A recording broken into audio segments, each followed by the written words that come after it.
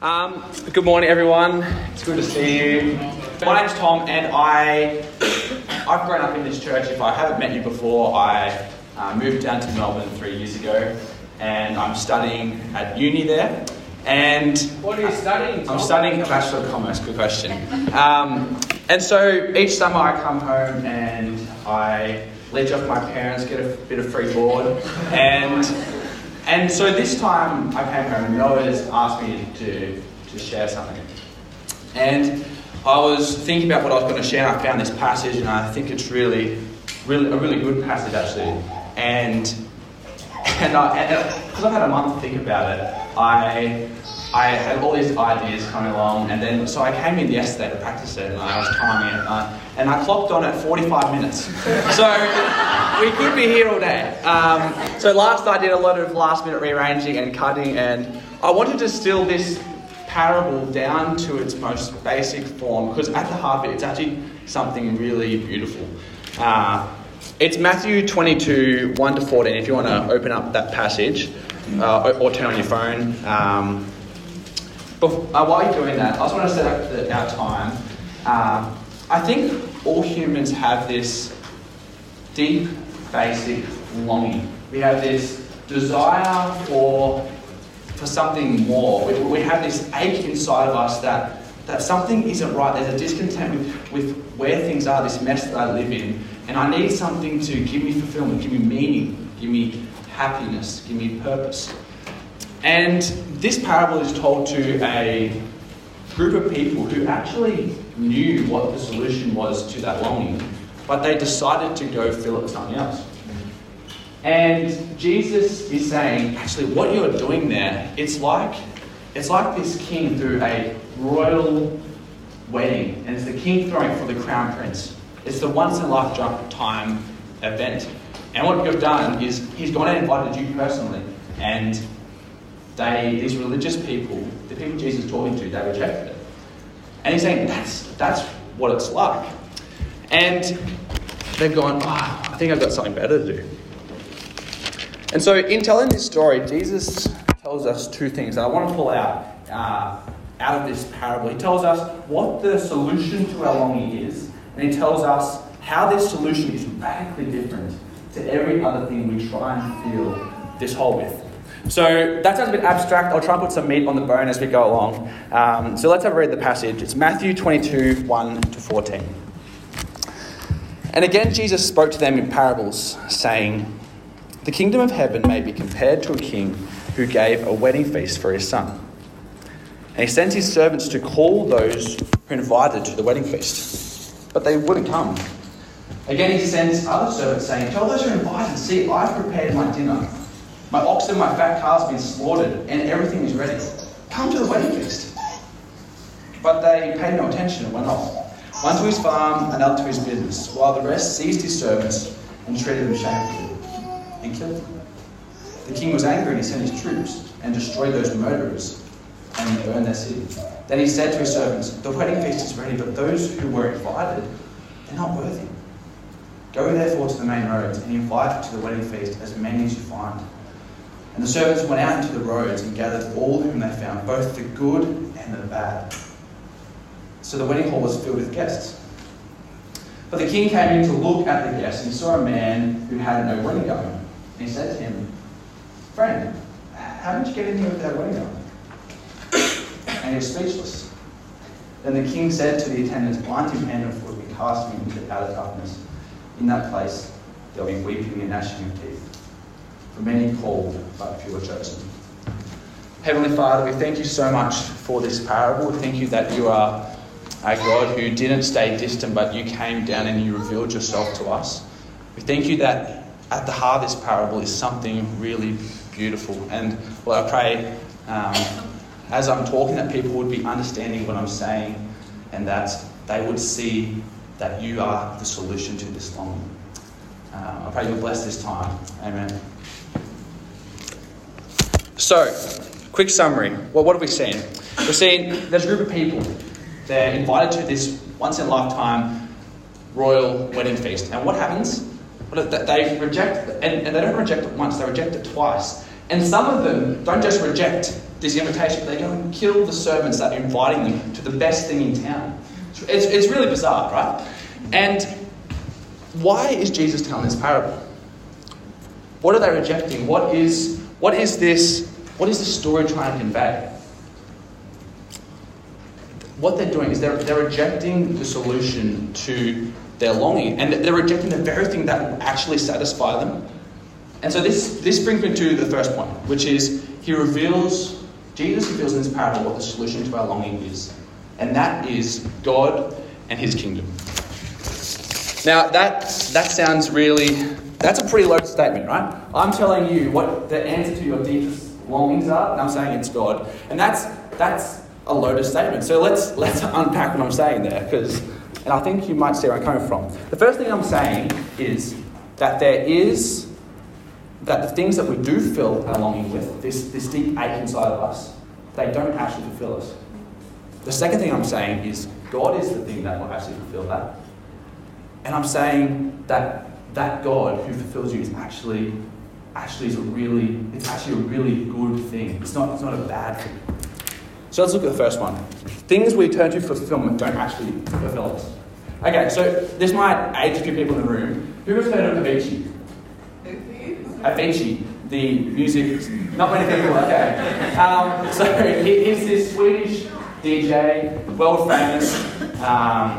He's wrote countless hit songs. Wake Me Up, The Levels, The Days, Hey Brother. He's been nominated for heaps of awards from all the top music institutions, Billboard, the Grammys, MTV, People's Choice Awards. So this guy has everything. He makes music for a living. He travels for a living. He's rich. He's famous. He can have any girl he wants. And he has all the recognition that any person would ever desire. This guy has everything. He has everything.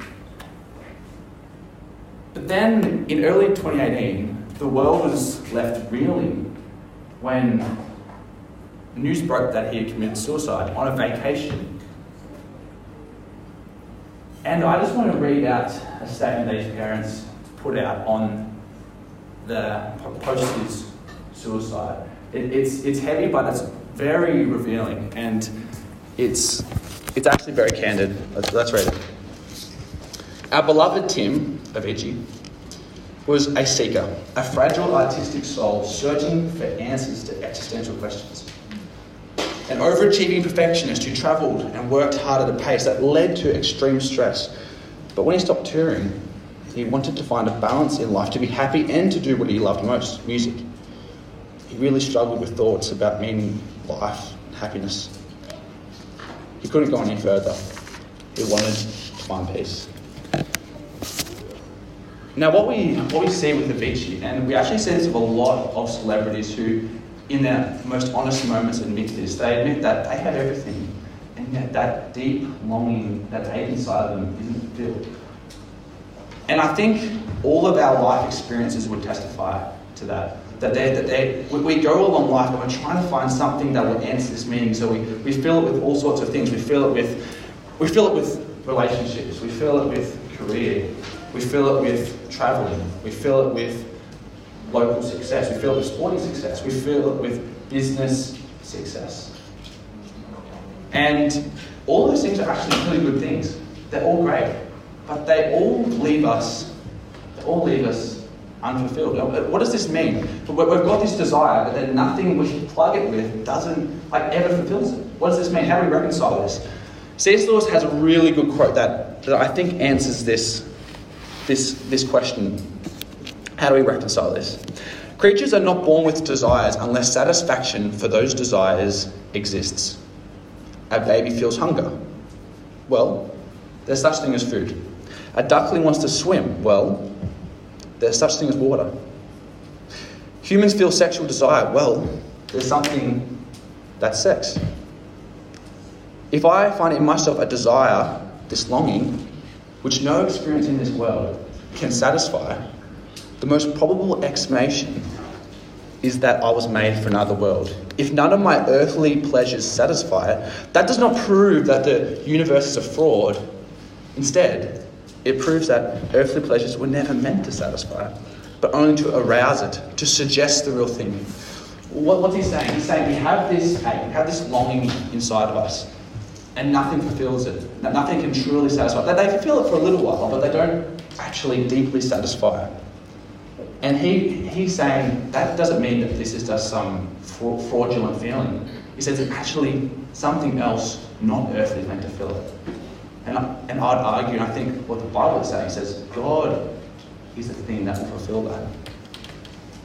Nothing will give you the sure hope, the satisfaction, the meaning, the purpose that you need, like God can. Tim Keller puts it really well. As Augustine said, if there is a God who created you, then the deepest chambers of your soul cannot be satisfied with anything less. That is how great the human soul is. If Jesus is the creator Lord, then by definition, nothing else can satisfy you like he can. Nothing else can give you the significance, the security, the affirmation that the author of glory and love can. So we've seen that we have this longing that nothing else could satisfy. And what it points to is that there's actually something not earthly is meant to satisfy it. And the Bible seems to be saying that's God. But you're left going, yeah, I agree with that. I agree that something not earthly may be the actual thing to fulfill it. But the Christian God, he doesn't sound that good.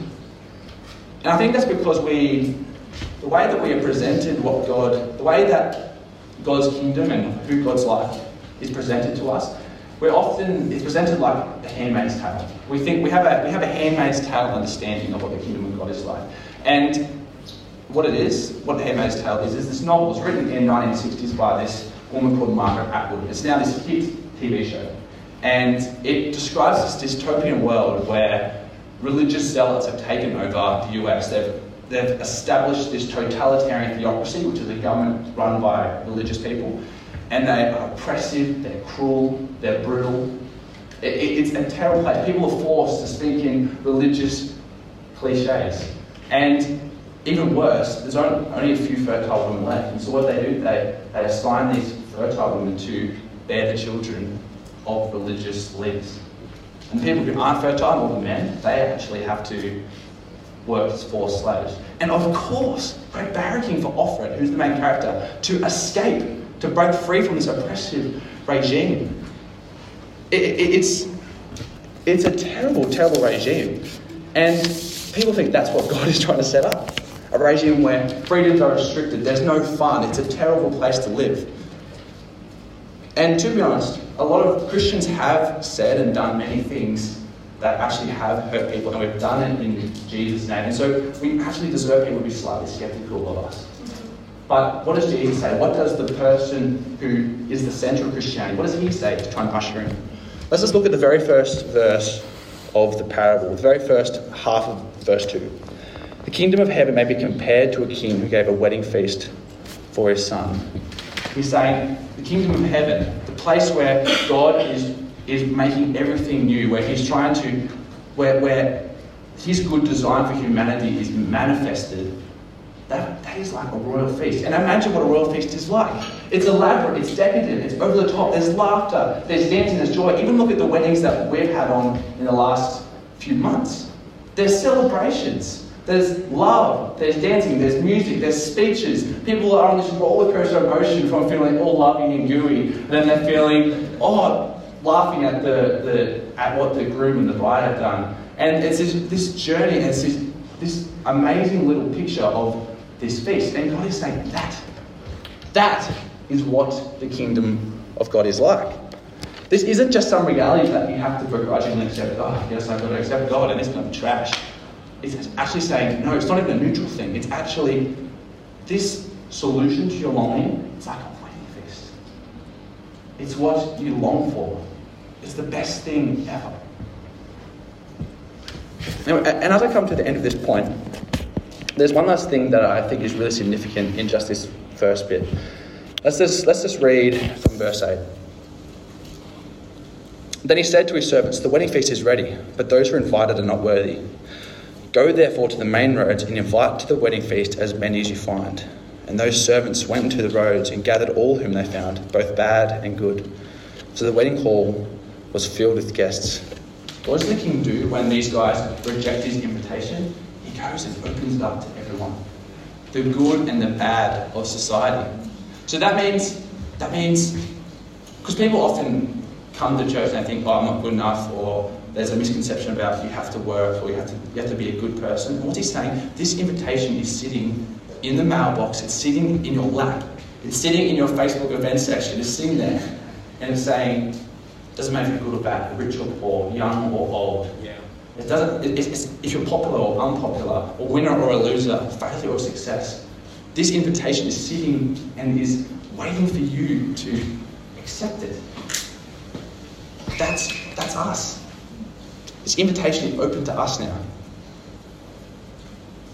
So we've seen that the solution to our longing is God, and it's actually a really good thing, and He's inviting us to it. And that brings us to the second point, which is this solution is actually, this thing, God, that will satisfy our soul is actually radically different to the other things that we try and satisfy our soul with. Now let's have a look at this. Well, the second thing that the second thing that He teaches, is that this solution is radically different.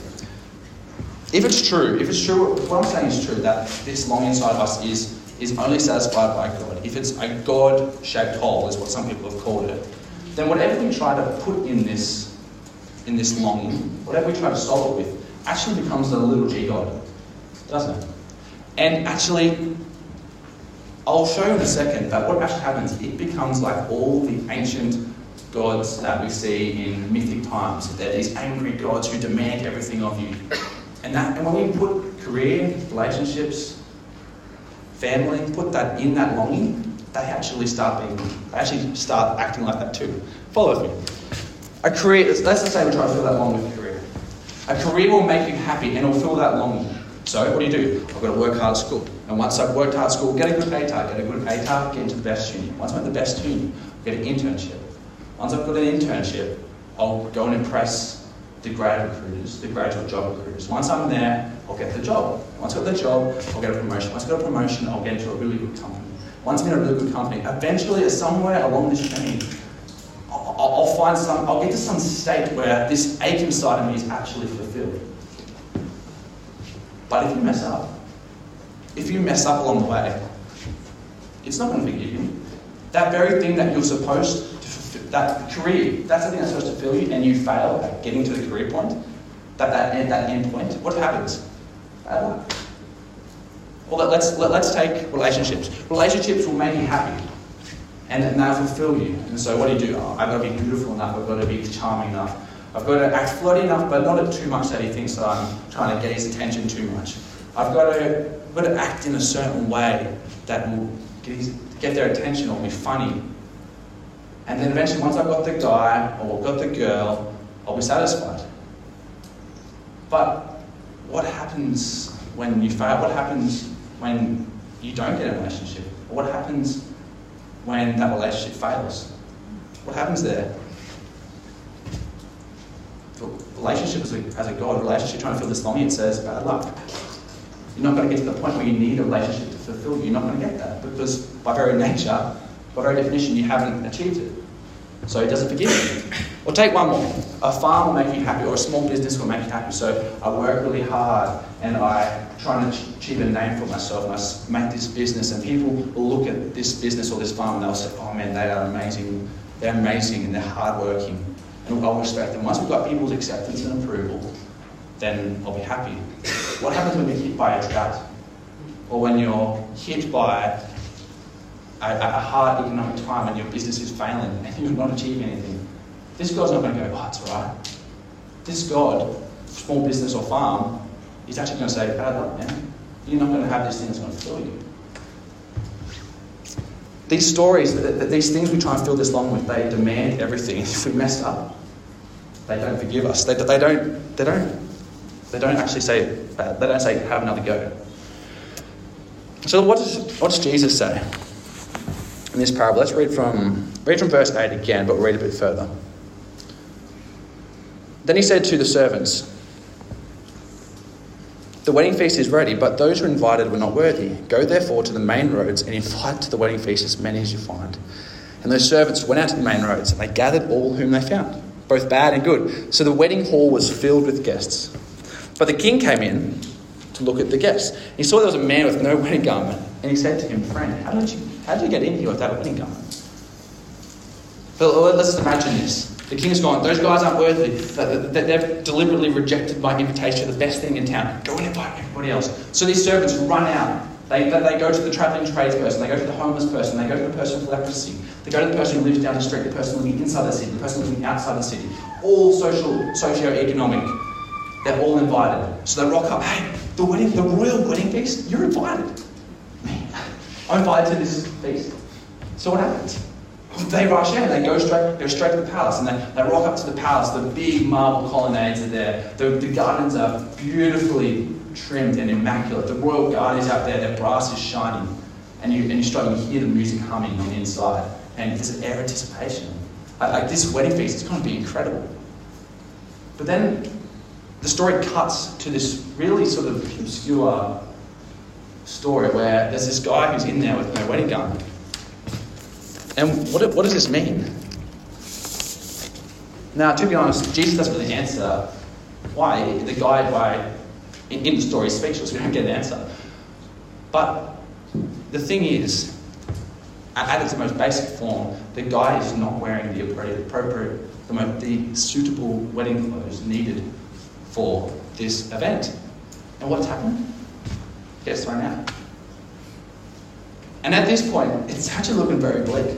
I've told you that career won't fulfill you and it won't forgive you when you mess up. I've told you relationships won't forgive you and it won't fulfill you and they won't forgive you when you mess up, when you fail. And then I've told you that God is actually the thing that's going to fulfill you. But then if you mess up, you're thrown out. This is really bleak.